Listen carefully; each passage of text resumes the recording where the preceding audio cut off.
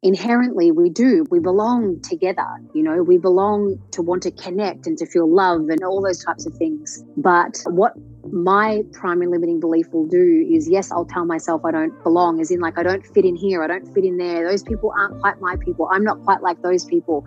And so as a result, there's an ostracize that takes place.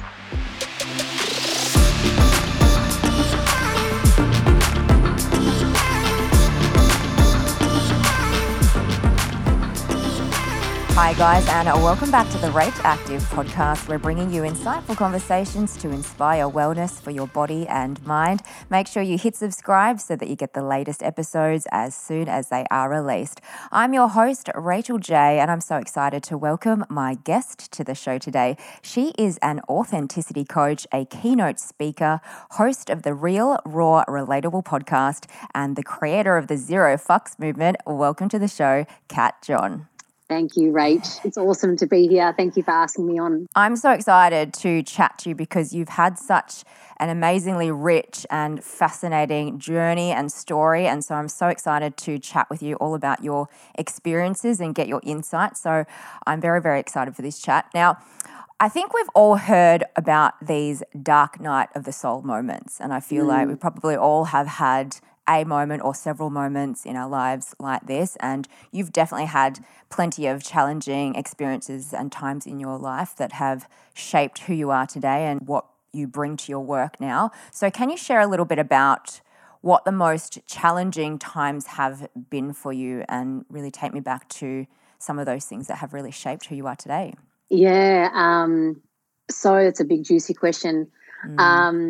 There's been, like you said, quite a lot of experiences that I've experienced that are, I guess, less than ideal. But the one that I think really what I learned most from and where capital I came back to life was when I was 23. So at that age, I was a registered nurse. At that point, I was working as a practice nurse, like head nurse of a plastic surgery practice. Wow. And yeah, so at that point in my life, meditation, the universe, karma, any of that stuff, personal responsibility was like not my friend. I just didn't know. I didn't know about it. And it certainly wasn't, I guess, as mainstream as what it is now. But at that point in my life, I was in a really bad place physically. 5 years prior to that, chronic pain had welcomed itself unannounced to my body. At the age of 18, I was out partying in the drug scene and, just pissing life up the wall, basically. This little entitled brat who was studying nursing and working at a hairdressing salon and then on weekends just blowing my brains out, basically. But there was this one time where I felt this pain in my shoulder blade and I thought, that does not feel right. It was like electricity or fire and like twitching in my body. And I thought, meh, I'll leave it. I'll ignore it, basically.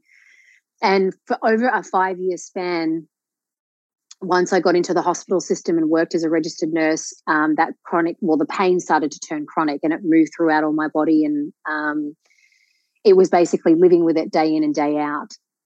So once I had got into the hospital system, I was partying less, but became very reliant upon prescription medication to try and numb or take the edge off this nerve pain, which it wasn't doing a great job at, to be honest. So I kept upping from Panadol, Panadine, Panadine Forte, oxycodone, tramadol, etc., to Valium. And by the time I was 23, I thought, I need to get out of hospital nursing. I need to maybe do 9 to 5 hours. Maybe that's the problem, really looking outside of myself. So I found this job at the plastic surgery practice. And there was one day where I went to walk down the set of stairs where he and I were at the top to go and get the next patient. I was on the top landing, he was on the middle landing, and the patients were all down below. And I was like, why can't I walk? I literally couldn't put my foot down And it scared the absolute shit out of me. And I looked at my boss, and he looked at me, and he's like, "What's going on?" I said, "I can't walk." And he knew about my pain. He knew that I was uncomfortable and all those types of things. Long story short, I went to get an MRI. So he took me over to the Epworth Hospital, got an MRI. 2 days later, me and my beautiful mum, who's Filipino, she was praying all the way up to the neurosurgeon's office in the lift. She was praying, and we sat down, and the guy was going through my scans and my report, and he said, "You have a congenital brain condition that is slowly turning you into a paraplegic." Oh my goodness. Yeah, and you need to have brain surgery within a matter of weeks. So at 23, and at that time I was quite overweight because I was pulling out of life. I wasn't exercising. I didn't want to go out because chronic pain really is a terrible. It's terrible, especially nerve pain. So I was not in a good way. So everyone in my family, and mentally I was not in a good way either. So everyone in my family, including myself, were like, "This, I hope this works, and I hope this fixes everything." And we kind of put all of our eggs in the basket of like, yes, this is the answer. And lo and behold, like everything did fix structurally from the operation, but my nerves had been so badly compressed over, now that was going to be nearly 6 years, because there were these benign tumors in my spinal cord that was severing my nerve communication. So the brain surgery fixed everything structurally, but I was still left with this chronic pain. And then my surgeon put me on a very powerful drug that really tries to make your brain and your body not connect so that you don't feel pain. Right. So intention was great, but the outcome of that was actually quite scary. My thoughts were the blackest they've ever been. I was afraid of myself. I was afraid of my thoughts. I was afraid to be with myself. And it was the time that I first properly reached out to my family, because over the 5-year span, I was pushing everyone away. And I reached out to them and I said, I need help. Like I really need help, because my thoughts are telling me that I don't want to be here. My thoughts are saying that I can't live like this, and I don't want to live with those kinds of thoughts for the rest of my life. So we found our way to meet this incredible professor of neurology who, he was incredible. He was the catalyst to change my life. He invited me to change my life. And he said to me, "You've been dealt a shit card, but there's no silver bullet." And I truly believe that if you want to live a pain-free life, that it's actually possible. And it was the first person that ever had really said that, as opposed to, this is something you're going to have to manage. Yes. So he gave me this incredible analogy where he said, Olympic athletes will train for their gold medal every day. They'll rest, they'll sleep, they'll eat whatever they have to eat. They will do whatever they need to do to feel that gold medal around their neck and pressed against their chest. And that's because that's what they want. And he said, "I know you're not an Olympic athlete, but I know that there's something inside of you that you want. That's your version of your gold medal, you know?" So he said, "What do you want? What do you want?" And I was 24 at that time. And I just said to him, "I want to be free. I want to be free to be myself again. I want to be free to be happy. I want to be free to be kind to people. I would just want to be free to move my body. I just want to feel freedom again." And so he went on to tell me about visualization and using my imagination to imagine myself free and happy and living into that. Or what does that version of Kat look like? What does she sound like? What does she feel like? What is she wearing, etc.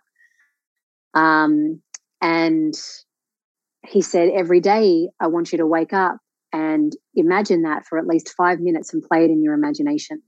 Feel how it feels as a result. And then ask yourself what you need to do to act in favor of that version of Kat. And at the start, I kind of thought he was a bit of a Looney Tune. I'm like, "Mate, you're a neurologist. Like, give me the pills. I'm used to the pills." But the way that he explained it, I don't know, I guess it spoke to a knowing inside of me. It spoke to a wise, old knowing inside of me that was like, yes, this feels right. And he said, I'd love you to practice this for 12 months without missing a day and then come back to me and let me know how you go.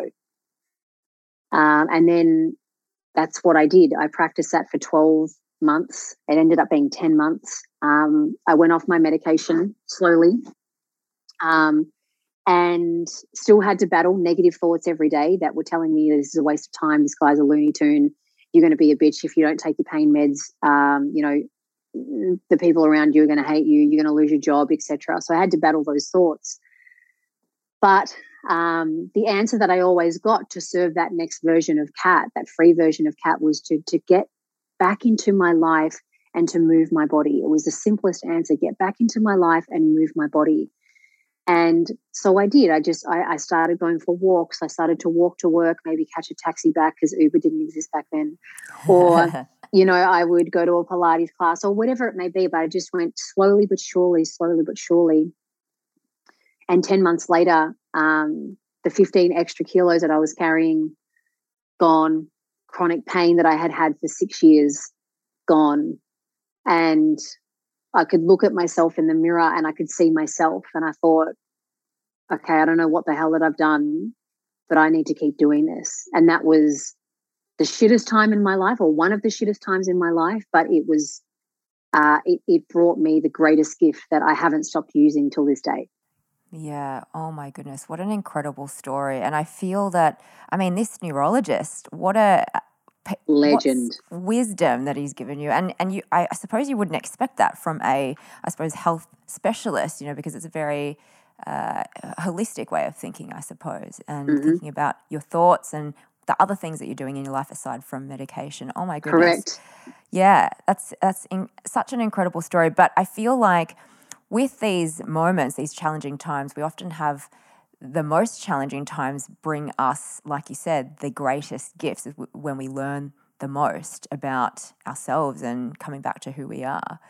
Now, you talk a lot about belonging and acceptance, and it's something that we all crave, I think, as humans, and we have this need to fit in, whatever that might look like to somebody, and we've just got this deep, I suppose, desire, firstly, to belong, but that also comes with this fear of being ostracized and not being liked or accepted by people. And you do speak a lot about this in your work. So can you share a little bit more about this? Because I suppose when you come to facing you as the real version of you, these kinds of things might come up for people as well who might be going through something similar. So can you speak a little bit more to this around belonging and this acceptance that we all crave, and how it's a bit of a juxtaposition in a way, because we want to belong, we want to fit in, but we also want to be ourselves. Yeah, correct. So I guess in terms of our inherent human need is to belong. If we go back years upon years in certain tribes, like when you were part of the tribe, you were safe, you were together, you were looked after. And when someone was kicked out of the tribe, there was real risk for them to survive back in those kinds of days. So there is that deep, I believe, primal need to belong, so that we are connected and we are together. But there's this other layer, I guess, which is the work that I work with, where I talk about the 9 primary limiting beliefs that really every human on the planet will fall under. And we all have a myriad of limiting beliefs that we have, but there's usually one sucker punch limiting belief that keeps us either in our shit, that keeps trying to sabotage us, and away from what we truly want. So some of those beliefs, or those 9 primary limiting beliefs, are: I need to be perfect, I'm not worthy, I'm not good enough, I don't belong, I need to always be in control, I can't trust myself, others, or the world, I don't have the capacity being time, resources, energy, money, I am powerless. So that type of belief will often create bullies in the world because they feel at a egoic level they're powerless. So in order to compensate for that powerless behavior, they go to the opposite way. And the last belief is I'm not allowed to be capable, or I'm not capable. Like, I'm not capable to do X, I'm not capable to do Y. So capability comes as their core. So because of a lot of the work that I've done over my life, I have identified my core limiting belief, which is I don't belong. And as a result of feeling, it's interesting because I feel like there's a difference in the word belonging, and then there's a difference in fitting in. Yes. Because inherently we belong together, we belong to want to connect and to feel love and all those types of things. But what my primary limiting belief will do is, yes, I'll tell myself I don't belong, as in like I don't fit in here, I don't fit in there, those people aren't quite my people, I'm not quite like those people. And so as a result, there's an ostracize that takes place in my ego and in my limiting belief. I will feel like I don't fit in, like I'm a stepmom. It's a perfect shitstorm for me to not feel like I belong to the family because they're not my blood. I didn't bring them up. Who am I to tell them this? Who am I to tell them that? So egoically, I will tell myself the story. I don't fit in. This is not my family. They're not like me. I'm not like them. So as a result, barricades go up. And, the openness in love that I'll give my dogs, or that if I did have my own children, which I don't have and am choosing not to have, it would be different because of that limiting belief that warps my reality. Does that make sense? Yes, of course. Yeah. Yeah, I think it's so fascinating that you're saying that it comes from a limiting belief that you're telling yourself. It's almost like you're creating that being ostracized is 100%. Created from your belief. Yeah. 100%. So with this particular belief, there's sort of like a two-edged sword. There's the pulling away from others because you're just like, not like me, they're not like me. Or there's a chameleon type that will take place as well. So it's like, okay, well, in order to fit in there, I'll be like this. In order to fit in, I'll be like that. And that's probably where I spent the first part of my life. And then the more later recent times where this is the work and practice that I'm in the practice of now, is to not ostracize.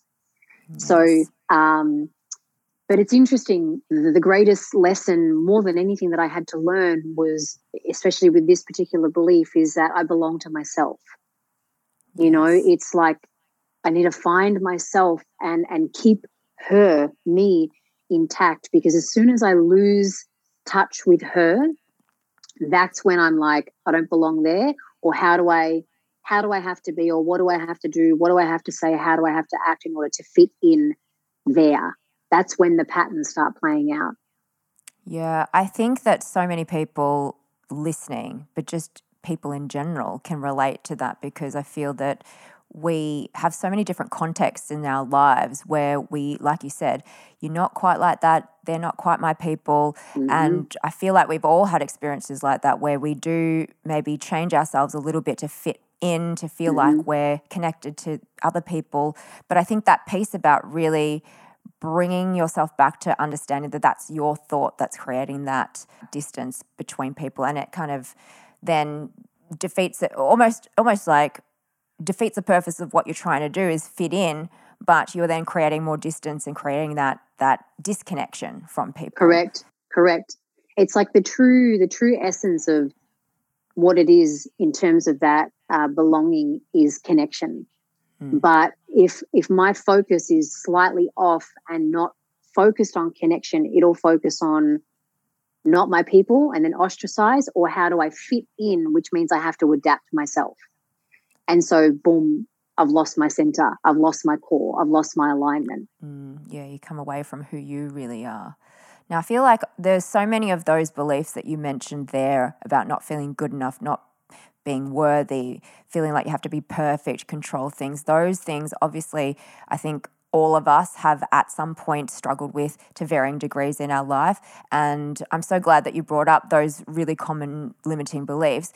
What are the best suggestions for moving through those limiting beliefs? Because There's some pretty deep-seated beliefs there, and they can really affect pretty much every area of your life. If you hold a belief that says, I'm not worthy, that can manifest in a whole bunch of different areas in a variety of different ways. So how do we start to then really get into it and dismantle that belief? You said it. You just said it then.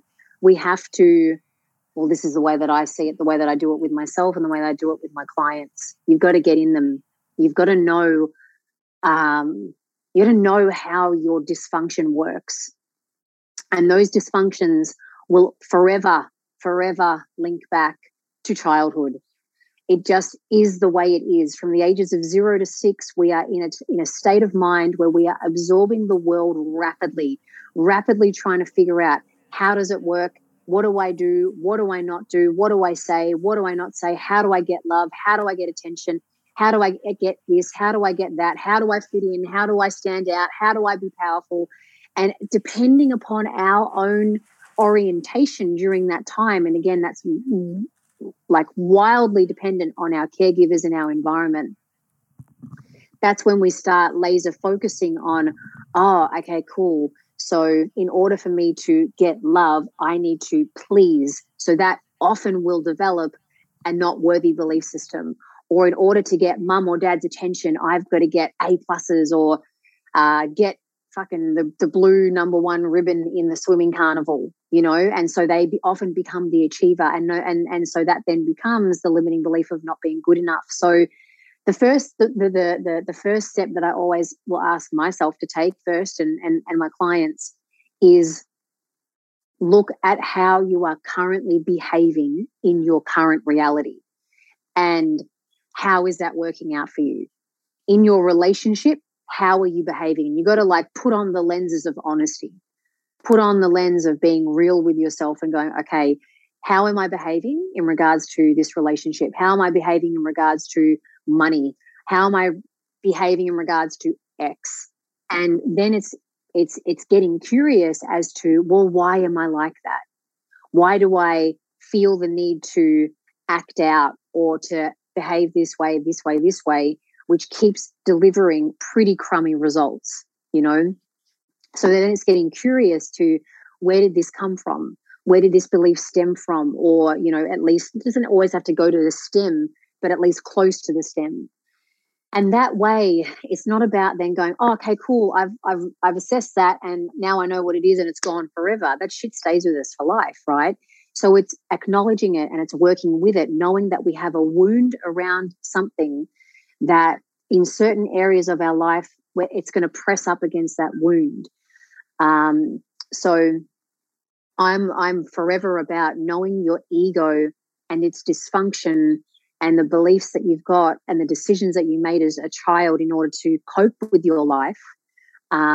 Learning that work is so important, and being intimate with it, because once you can know pretty well how your dysfunction works, you can go, cool, now I'm going to use these tools X, Y, Z in order to deal with my dysfunction, and then I'm going to start focusing on what actually matters, because that shit can take up a lot of our attention and time, and we start focusing on petty stuff. Yeah, and I just feel that what you said there, by looking at those beliefs that we had and really questioning ourselves on them, I think is shining a light on them, even just having that separation to know that that's a belief that you've picked up, rather than it being something that just, I suppose it comes through as being unconscious, right? From the get-go, from childhood, it's unconscious. And until you sort of shine a conscious lens on it, that's when you can start to create that space between you and the belief. Exactly right. When you've got no space from you and the belief, you are the belief and you're fucked. Yeah. And it's just, that's just truth, and that's just how it is. And there's no room for change then. There's no room to go, where is that? Can I change this? How could I be different? And then you just touched on their wounds and triggers. And I think obviously we all have them. And I think it's interesting because obviously you carry this wound with you. They don't go anywhere. You've experienced it in your life. It's something that sticks with you, and it's more about being in that moment of being aware of the trigger, what's triggering you, and then in the moment. So can you take me through the process of, even in that moment of understanding I'm being triggered here, or this particular thing has happened to me and it's triggering this wound. Mm-hmm. How do you, in that moment, shift from that belief that you've got? It probably is going to sit there, but you have that moment where you can actually shift and decide to respond differently, right? Yeah, 100%. So we need to have the desires in our heart, the things that truly matter to us. We have to have them conscious to ourselves. So I'll give you an example. As a young child, I was sexually abused at the age of 6. So I have a trigger around space and control. So that's something that I've been working with forever, where I'm like, okay, cool. If I know what's going on and everything is sort of going to plan, brilliant. If there is a deviation or a spontaneous something that interrupts the space that I thought that I had, trigger happens. And it's really been activated since having stepchildren. So I'll give you an example. I was at my desk and I was working away, and we had, still that day and the day after to myself and Steve, my partner. So we're week on and we're week off with the girls. But something took place where they needed to come over to our place. Now, logically in my mind, I know this is their home.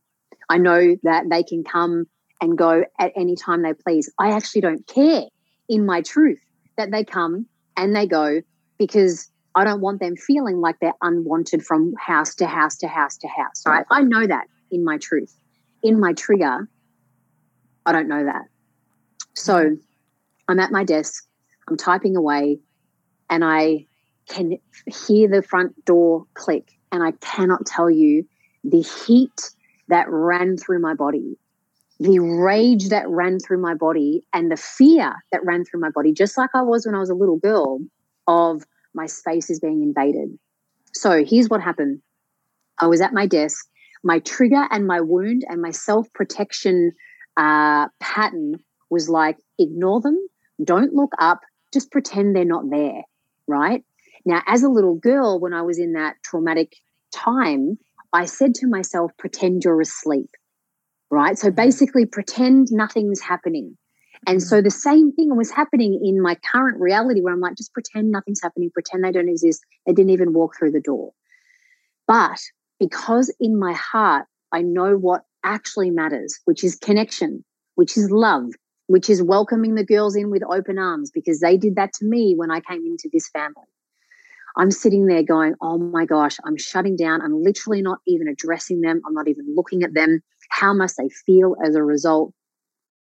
And in those moments, in the heights of triggers, it's very, very difficult to choose a new way, because your body is flooded with emotion and feeling and stuck back in the past. But you're in a reality where you're like, everything is safe, everything is fine, no one's harming, no one's hurting. So it's a matter of choice. It's a matter of choice, because I know, no different to what I said before, that when I have played out that behavior before in that pattern, I create the most shocking energy in the house. I shut down. Steve doesn't know how to behave. The girls are like, can we talk to you? Can we not talk to you? And I have proven to myself that is not okay. I cannot do that anymore, because it's just not right, and it's not even their fault. So in that moment, it was a matter of choice, a battle of the ego and truth to go, what am I going to make matter here? What am I going to make matter? Am I going to make matter control, power, safety, or am I going to make matter my family? And so in that moment, I took a breath. I took my hands off the keyboard. I closed down my eyes, and then I opened them and I just looked at them in the eyes. And then that started to just break everything. So I wanted to share that example because it's real, they're the things that actually happen. But like I said, firstly, it's a matter of choice, but you've got to know what you're choosing that's bigger than the trigger. Does that make sense? Yes, it totally does. And I mean, I feel like that moment when you have that trigger, you're right. You're so right. When that trigger happens, it's a past memory. Your body tends to do whatever it does. It could be a different physiological response for everybody and depending on what the trigger is. But I definitely know what you're talking about. I've definitely had similar feelings of that rush of heat going through the body. It's your body remembering something from the past, but that moment of actually switching out into choosing. I like that the focus is what matters more. Yeah. What am I going to focus on here and what am I going to choose? Am I going to choose the fear or am I going to choose this new way? Yeah. And I think that's super powerful if you can do it. I know it's hard in the moment to do it. It's really hard because it's a patterned response that you've done over and over and over again and is ingrained in your body. And it's self-protective, you know, so protecting the self is like, we're in danger, must protect, you know? Yeah. And it's a horrible feeling when you actually, if you sit in that space, I think the worst thing is when you know that you are sitting in that space, you know it's a trigger, you know you're living out a pattern and you're creating a lot of anxiety and suffering for yourself, yet for some reason, sometimes it's really hard to actually just choose another way because you're so used to it. And in a way, sometimes it's comforting because you know that very well. Yeah. So you touched on there the ego, and I think it might be useful to kind of unpack the ego because I think we definitely have heard this term thrown around, ego, but it can be construed in a few different types of ways, I feel. So can you take me through your breakdown of the ego and unpacking the difference is ego, and you're talking about this in a specific context, but along with ego, the words confidence, arrogance, that kind of thing might come up for people, which may be slightly different. So can we kind of unpack that and take me through that? Yeah, it's a really good point because I remember even one of my friends, when she started listening to my podcast, she was like, I thought ego was, you know, going to the gym and flexing your muscle in the mirror and, you know, being like you're walking into a club and you feel kind of like, you know, cocky kind of thing. Got a bit of swag going on. Yeah, sticking your chest out sort of jazz, which is true, but it is not all of it.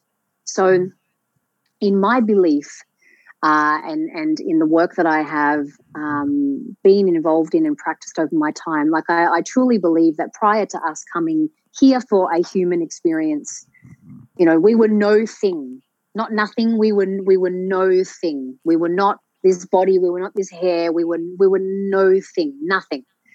And then we come to have this human experience, which is this particular life. And like I said, we go through this life, especially in our younger years, needing to know how things work so we know how to operate in the world. Now, prior to our human existence, that just wasn't a thing. But here in an earthly experience of, okay, we need to know how to, like, when to sleep, so we need to rest, and we need to know when to eat, because if we don't eat, then this will happen. And if we burn ourselves, then we need to know what's hot, what's cold, etc., right?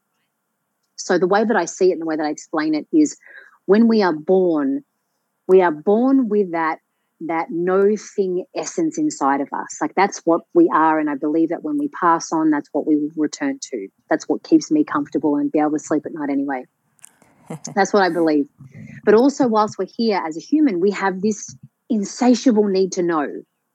Yet the other part of us, that essence and that no thing, doesn't need to know. So we've already come into the human experience with two opposing forces, which is, I believe, the worst thing ever. I reckon we all did something shit in a past life to come here with two very powerful and opposing forces. So the way that I see the ego is it's a sat nav. It's a sat nav that we start unconsciously from the ages of 0 to 6 years old. We start plugging information into that sat nav. So it's sort of like a blank sat nav. And we're like, okay, like I said earlier, in order for us to get love, we need to behave like this. And if we, to ensure that we don't get in trouble, we need to make sure we don't do that, i.e., don't speak up, shut our mouths, squash our truths, repress whatever we want to say. Then we can have these fucked up experiences when we're children where someone may take advantage of a child and say, if you tell, you'll be in trouble. right? So then you learn to go, oh my God, my truth gets me in trouble. So we learn to lie and we learn to repress our truth. And then like that's why so many years later people are screwed up by terrible things that happen when they're children. So this sat nav is getting filled and filled and filled and filled. By the time we're typically 5 to 6 years old, we're pretty conscious and aware of ourselves and now how the world works. But everyone on this planet has got a sat nav that's different.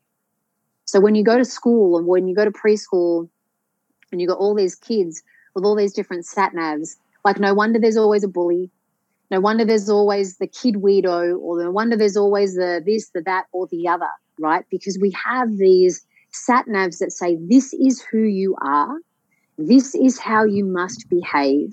This is what you must do or not do in order to get X, right? And so the ego keeps going, that's how it works. That's how it works. That's how we know we're going to get what we want. That's how we know we're going to get what we want. And so we start manipulating ourselves and come further away from that essence and from our truth.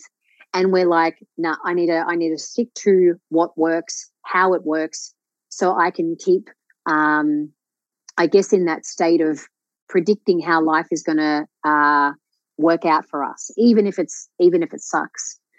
So how I see the ego is it's a part of us that it's yes, it's annoying, it's frustrating, but it's like this wounded part of us that is so scared, that is so afraid, that wants to just keep us safe and comfortable, and please don't leave the box, please don't leave the box, please don't leave the box.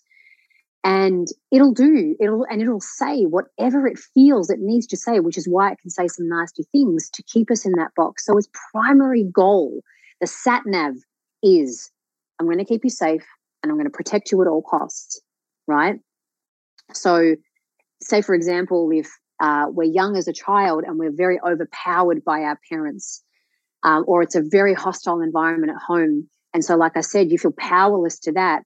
There's a decision unconsciously that we can make that plugs into our sat nav and says, fuck that, if anyone is ever going to take advantage of me in my life ever again. So we go to school, we become the bully, we lock off our heart, add 10, 20, 30 years on, we try and get in relationships, and that doesn't hurt. I mean, that doesn't work, because a closed heart, or it may work, but you're going to have a pretty crappy relationship. You're going to draw in someone who's probably more submissive and be aggressive and abusive, either verbally, physically, whatever it may be, mentally. And that is the ego at play. Does that make sense? Yeah. Now, and the ego, yes, it can be that cocky version. So depending upon our primary belief that we have as that child, it can be cocky. It can be, yeah, I know everything and I'm all good, because deep down there's such this insecurity that you feel like you're not enough.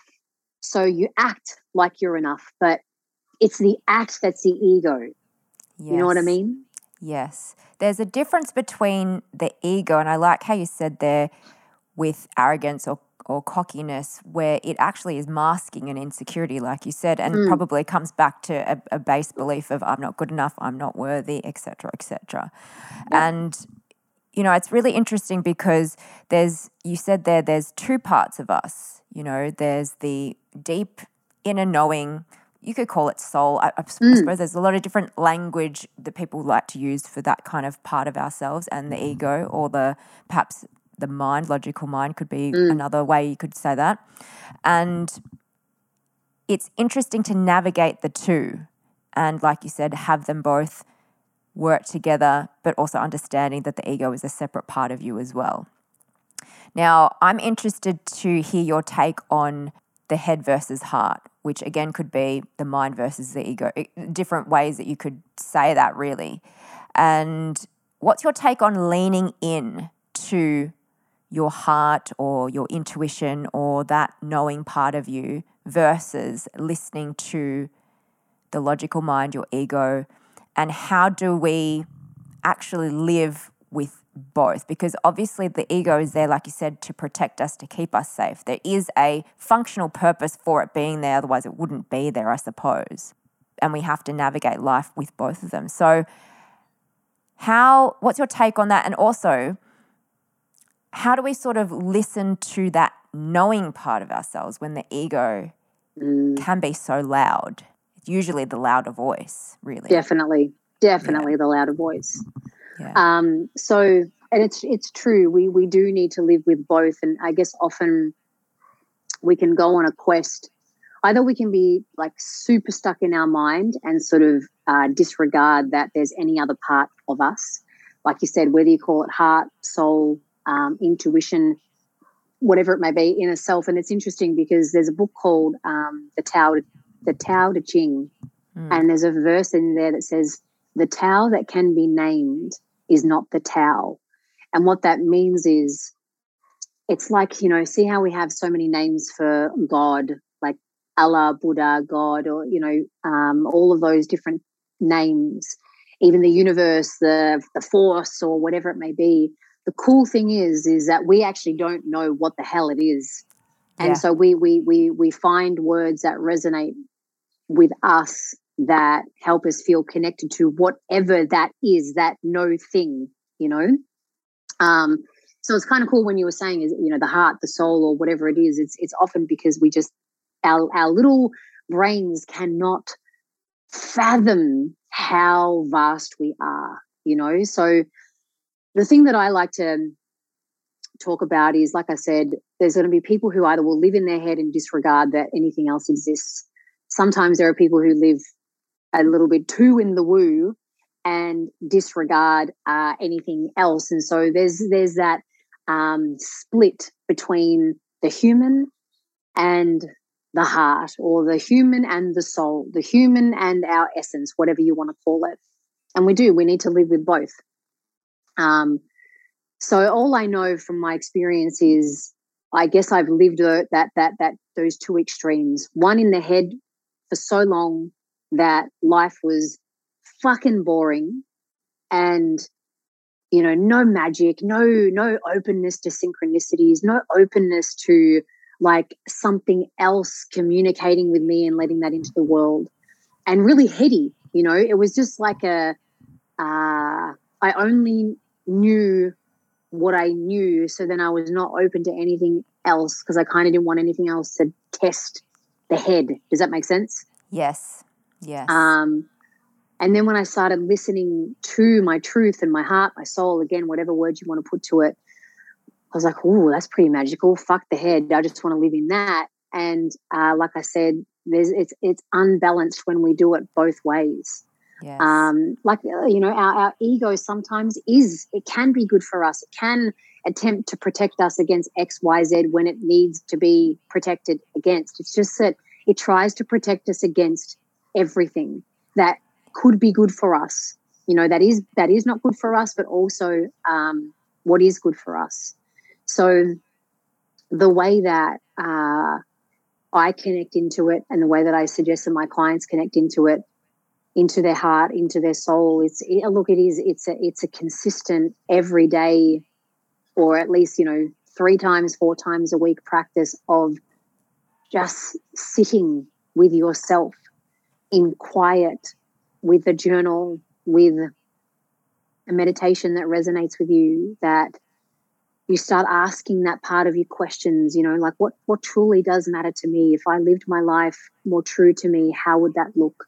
If I lived my life at a pace and rhythm that felt true to my soul, what would I change? What would I stop doing? What would I start doing? And when we start just having that really soft, gentle relationship, and again, putting that curiosity into it,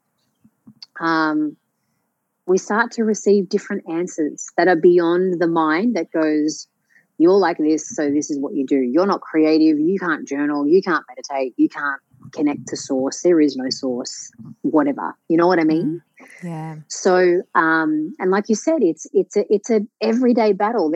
Before our session here, I put my timer on for 6 minutes, and I just sat exactly where I am right now. And I was like, I don't want to meditate. You know, all my thoughts were like, oh, I'd prefer to do this. I want to go water my plants. I want to go, maybe I should open the window a little more, like all of it. And then there are other times where I'll be in meditation and it will be just I feel like I am connected to everything. And it's like, that's amazing, right? Yeah. So on the daily, we are forever going to be managing both. And I guess it's really important to say that the ego is often always going to be the dominant force. So we are always needing to choose.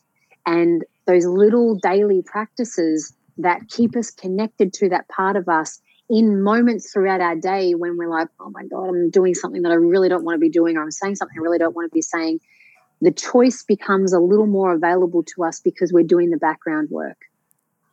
Yes, we're tuning into that part of ourselves more frequently. And so that voice or that part of ourselves has the space, I suppose, to be heard over the egoic voice or the thinking mind, whatever you want to call it. Now, you have a pretty interesting story around how the Zero Fucks movement came to be, because this was sort of a very similar process, right? And can you take me through that those thoughts that were running through you, that guidance to post that very first video to social media? Because that is probably a perfect example of definitely is tuning in and really connecting to that part of yourself. So can you share a bit more about that story? Yeah, it's a really cool story. So like I shared earlier about knowing what matters to your heart, I wrote down there's an end result that I wanted to bring to life, which was I choose the end result of creating wealth and abundance through my creative expressions. So basically, in essence, I want to make money doing what I love and what just feels really natural to me. So when I did it, I do this particular process. And when it came to the point of like what my next best step is, the answer that came through, I just saw the word dance appear in my mind. And I've always danced since I was a kid. I was like, what the hell? What the hell does dance have to do with making money? I'm like, am I becoming a pole dancer, universe? Can you give me a bit of a sign, right? So anyway, I went up to my little loft space, turned on some tunes, and I just started like free dancing. And there was just that little voice that we've been speaking about, a little voice that says, you should record this. And so I put my phone on and recorded it. And look, this was a time on social media where reels did not exist. There was no music over a reel.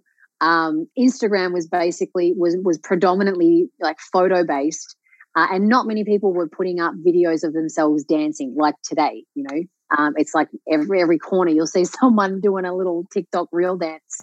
So then when I finished doing my little thing, I went back to the video and then got that little voice that said, post it, share with people what you're doing here. And I was like, nah, people will think I'm stuck up. People will think I'm up myself. People will think. So it was all about what I thought other people thought.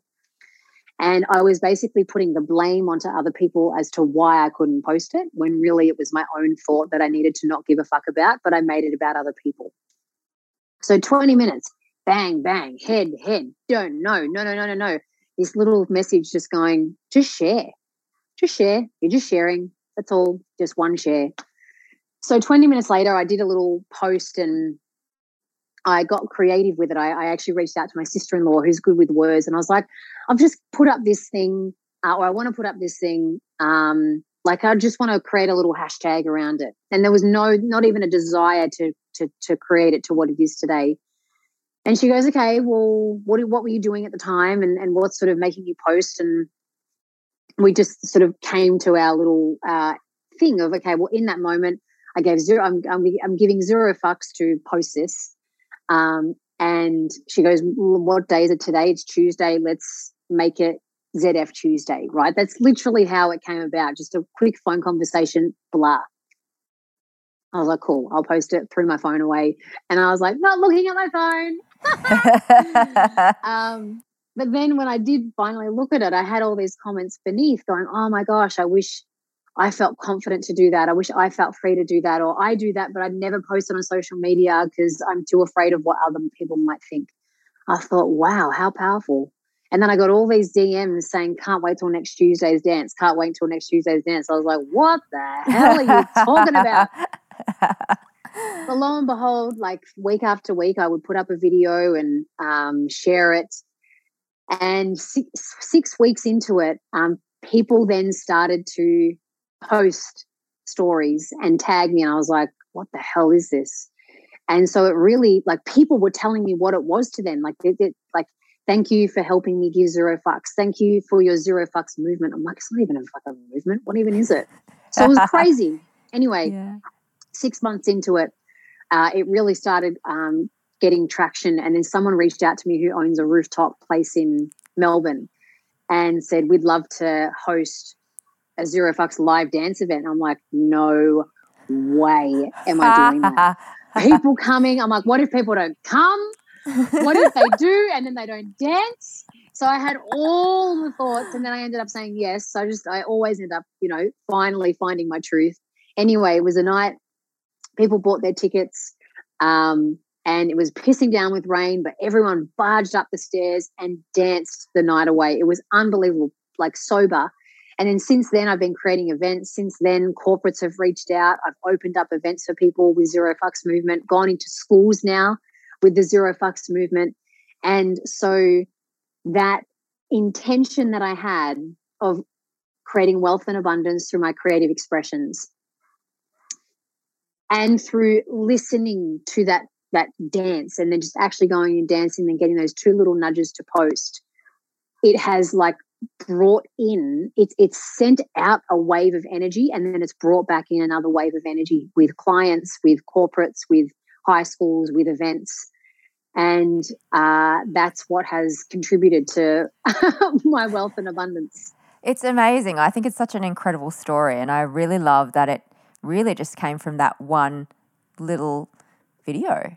One little video. Even before that, just dance, record it, and it's a reminder that it's just the next step. We just need to focus on the next step and follow that, when those hits come in, those intuitive hits come in, to just listen to it, even if it doesn't make any sense at all. And they often don't. Often don't. No, not to our logical mind, because our logical mind goes, how does this make sense in this world, right? How does this make sense in this world? And if we just stay open to what it's really trying to communicate with us, or just take a little step from what you've got, something else will reveal, Yeah, and it just continues on. It's such an amazing story, and a great example again of showing up authentically. And this is something that obviously that you speak a lot about, being an authenticity coach. And I think one of the things that we are probably hearing a lot of is being more authentic, particularly on social media. It's something that we're all on these days. And again, this fear of people judging us, not liking us, what will people think? All of these kinds of things tend to come up. So I'm wondering what your suggestion is for how do we live more truthfully, and how do we be more authentic, show up more authentically, and really stay true to who we are? Firstly, it is going to be a lifelong practice. Like, just because a lot of people will view me and go, boom, you're authentic. I'm like, I have to work on that every day. I get challenged by my stepdaughters. I get challenged by my partner's ex-wife. I get challenged by that there are certain people in my ego's mind where I'm like, I can't be like that around them, So it's forever. It comes back to our original, earlier conversation. It's forever paying attention to the stories that come up around us showing up in our most natural way for that moment in time, right? So an example, every time I go and do a keynote speaking gig, my ego will say, who's the crowd? Who do you have to be? Should you be funny? Should you be smart? Should you do this? Should you do that? Right? So again, it's turning me into a chameleon so I fit in, and it's taking me away from my core essence. So I listen. I pay attention to those stories. I'm like, all right, cool. I get why you're there. I get the wound. I get your pain. Not a problem. However, if I just take a moment to be quiet and listen to my truth, and if I ask you, it's always about asking good questions. When it comes to your truth and staying more connected to your core, we've got to ask better questions. So ego is always going to ask you questions. How do I fit in? How do I make them happy? How do I do this? How do I do that? And the question that I will always ask myself when I go and speak in front of a group is, if I were equal to these people, how would I show up? How would I speak? And so what I'm telling my mind and to my whole being is, I'm equal to these people, whether they're accountants, whether they're whoever they are, scientists, whatever they are. I'm equal to them. They're human. You know, they've got genitals, or they've got arms, they've got legs, they've got hair, they've got a nose, you know. I'm equal to them. And so my truth will always answer with, you show up as you and with your heart. You're here to speak to the heart of them, not to win them over, you know? And that's what I mean. The ego and our truth are going to have such opposing, because they're two opposing forces, ways of going about being you.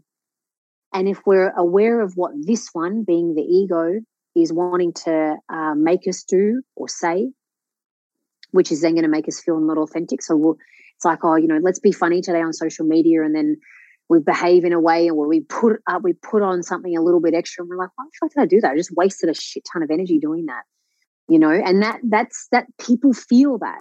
People feel that. They can sense it. Like, we're not fucking dumb. We've got senses. So it's constantly about going, right, I just told myself that I had to be like this. But if I didn't have to be like that, how else? Or how would I love to be? What would feel best for me? And then we just start being in the practice of that. I used to show up on social media, you know, always like the spiritual person or the extra nice person or whatever else, you know, where I just completely denied like my funny side or my stupid side. I thought, no, spirituality is serious. We must take it seriously. Yes. Whereas, like, I'm just, there's that part of me that is respectful of it, but there's another part of me that just loves to fuck around, you know. Yeah. Yeah. So it's like, well, why am I then denying that, or why are you denying that? And if we just always take curiosity and are aware of the stories that make us think we have to act or be that way that is inauthentic, and then start to pull it back and ask better questions, and you've just got a better chance of, you know, leaning a little bit more into your authentic self, a little bit more. You're not going to do it once and be like, yes, done, I'm in. It's like, fuck, here we go again. New day, new practice. Yeah. I love that though. I love that I guess what I took out from what you just said is to ask yourself a better question. Yeah. And then you'll get a better answer. Yeah. So I really like that. Now, one of the things that I ask all my guests about is rejection and failure, because these are some of the things that as humans we all experience in life. So I am interested to know, what has been your biggest rejection or failure, and what have you learnt from it? The first one that comes up is business related. I remember when I was doing my visualizations, and I got a message to share meditation, you know, to guide people into meditation. And again, meditation back then, when I was guided to do that, wasn't in yoga studios or anything like that. So I was like, okay. So I ran a class. One person showed up to that class. So that was fucking humiliating. You know, I'm like, oh my God. Here in my vision, I'm like, with like all these people, and they're coming to my class, and it's amazing. One person shows up. Second time, no one shows up. Third time, no one shows up. Fourth time, one person shows up. I would prefer no one to show up, right? And at that point, I had so much shame around it, and the feeling of failure. And because it was in a yoga studio, but it wasn't on the schedule, I like stayed in the room for the entire time, because I didn't want any of the teachers to know that were teaching yoga in the other rooms that no one showed up, right? So a lot of shame. And I thought, I'm gonna go mad if I keep doing this. And I was losing faith in myself. I was losing faith in the universe. I was losing faith in the work, you know, like this bullshit. I was like, hang on. That vision felt real. Let's just go back in and see, okay, I get it. This isn't working. What else? What's another next best step? So my next best step was to reach out to yoga studios who would be happy to have me in their studio on their schedule as a class that people could book into. So I reached out to 2 studios. They both said yes, ran workshops there. And then like literally every week there were like 40 to 50 people in the class. Wow. Yeah. And then people then started to reach out to come in to one-on-ones, or can you do corporate meditation? Lululemon, some of the Lululemon people were in there. That's how I ended up becoming an ambassador. And then 3 years later, I am doing a mass meditation in Fed Square with 25,000 people. Wow. So one person, then none, then none, then none, then one. And the shame, like I said, the shame and the failure, I knew I had to just stick to the vision but change the way that I was doing things. Yeah. So that's what that taught me more than anything. It taught me to not give up on the vision but learn to be adaptable. Yes. I love that story. What an incredible story. That's so beautiful. Yeah. And just to show that, yes, like you said, stick to the vision and just change the way that you might be doing things. Go back in and ask yourself the question again. That's and it. Find out what the next step is. That's it. Yeah, amazing. Now, my final question for you is, if you had an overarching life philosophy or mantra that you try to live your life by, what would that be? It's these sweet little words that dropped into my head, my heart many, many years ago. And it's on my whiteboard still. And it says, you are the answer to your life. You always have been. You always will be. Wow. Yeah. It literally shot through me like lightning. And it reminds me that I'm responsible for my life and how it's turning out. And if I choose to listen to the truth inside of me, the answers will be there. Amazing. I really like that. You are the answer to your life. You always have been and you always will be. Yeah. Profound. I love it so much. Yeah. Oh, amazing. Well, thank you so much for joining me, Kat. I've absolutely loved this chat. I'm sure we could chat about this stuff for a long, long time. There's so much goodness in here. Now, where can people find you and all your amazing work on Instagram, websites, things like that? Yeah, Instagram is kat.john, so kat.john. That's probably a good place to just get a bit of a teaser of my life, and you'll hear me talk like in very funny voices on my stories when my dogs are there because they're so bloody cute. And then probably the next best place would be my podcast. That's where you'll really get to hear me talk about certain things. I share really openly about things going on in my life, and then bring the work to that lesson or to that teaching. So that's real, raw, relatable. And then my website is katjohn.com.au. Amazing. So we will pop all of those links up in the show notes, guys, for you. Make sure you check out Kat's podcast, Real, Raw, and Relatable. Thank you so much again, Kat. I so have Pleasure. loved this chat, and I'm sure everyone listening will have learnt so much from your journey, your insights, and your experiences. So thank you again. And thank you guys for listening. Tell us what you loved and learnt from this episode by leaving a rating and review over at Apple Podcasts, and make sure you screenshot this episode, tag us, and share it to your socials. Thank you again, Kat, for joining me. And thank you guys for listening. We'll catch you next time on the Rach Active Podcast.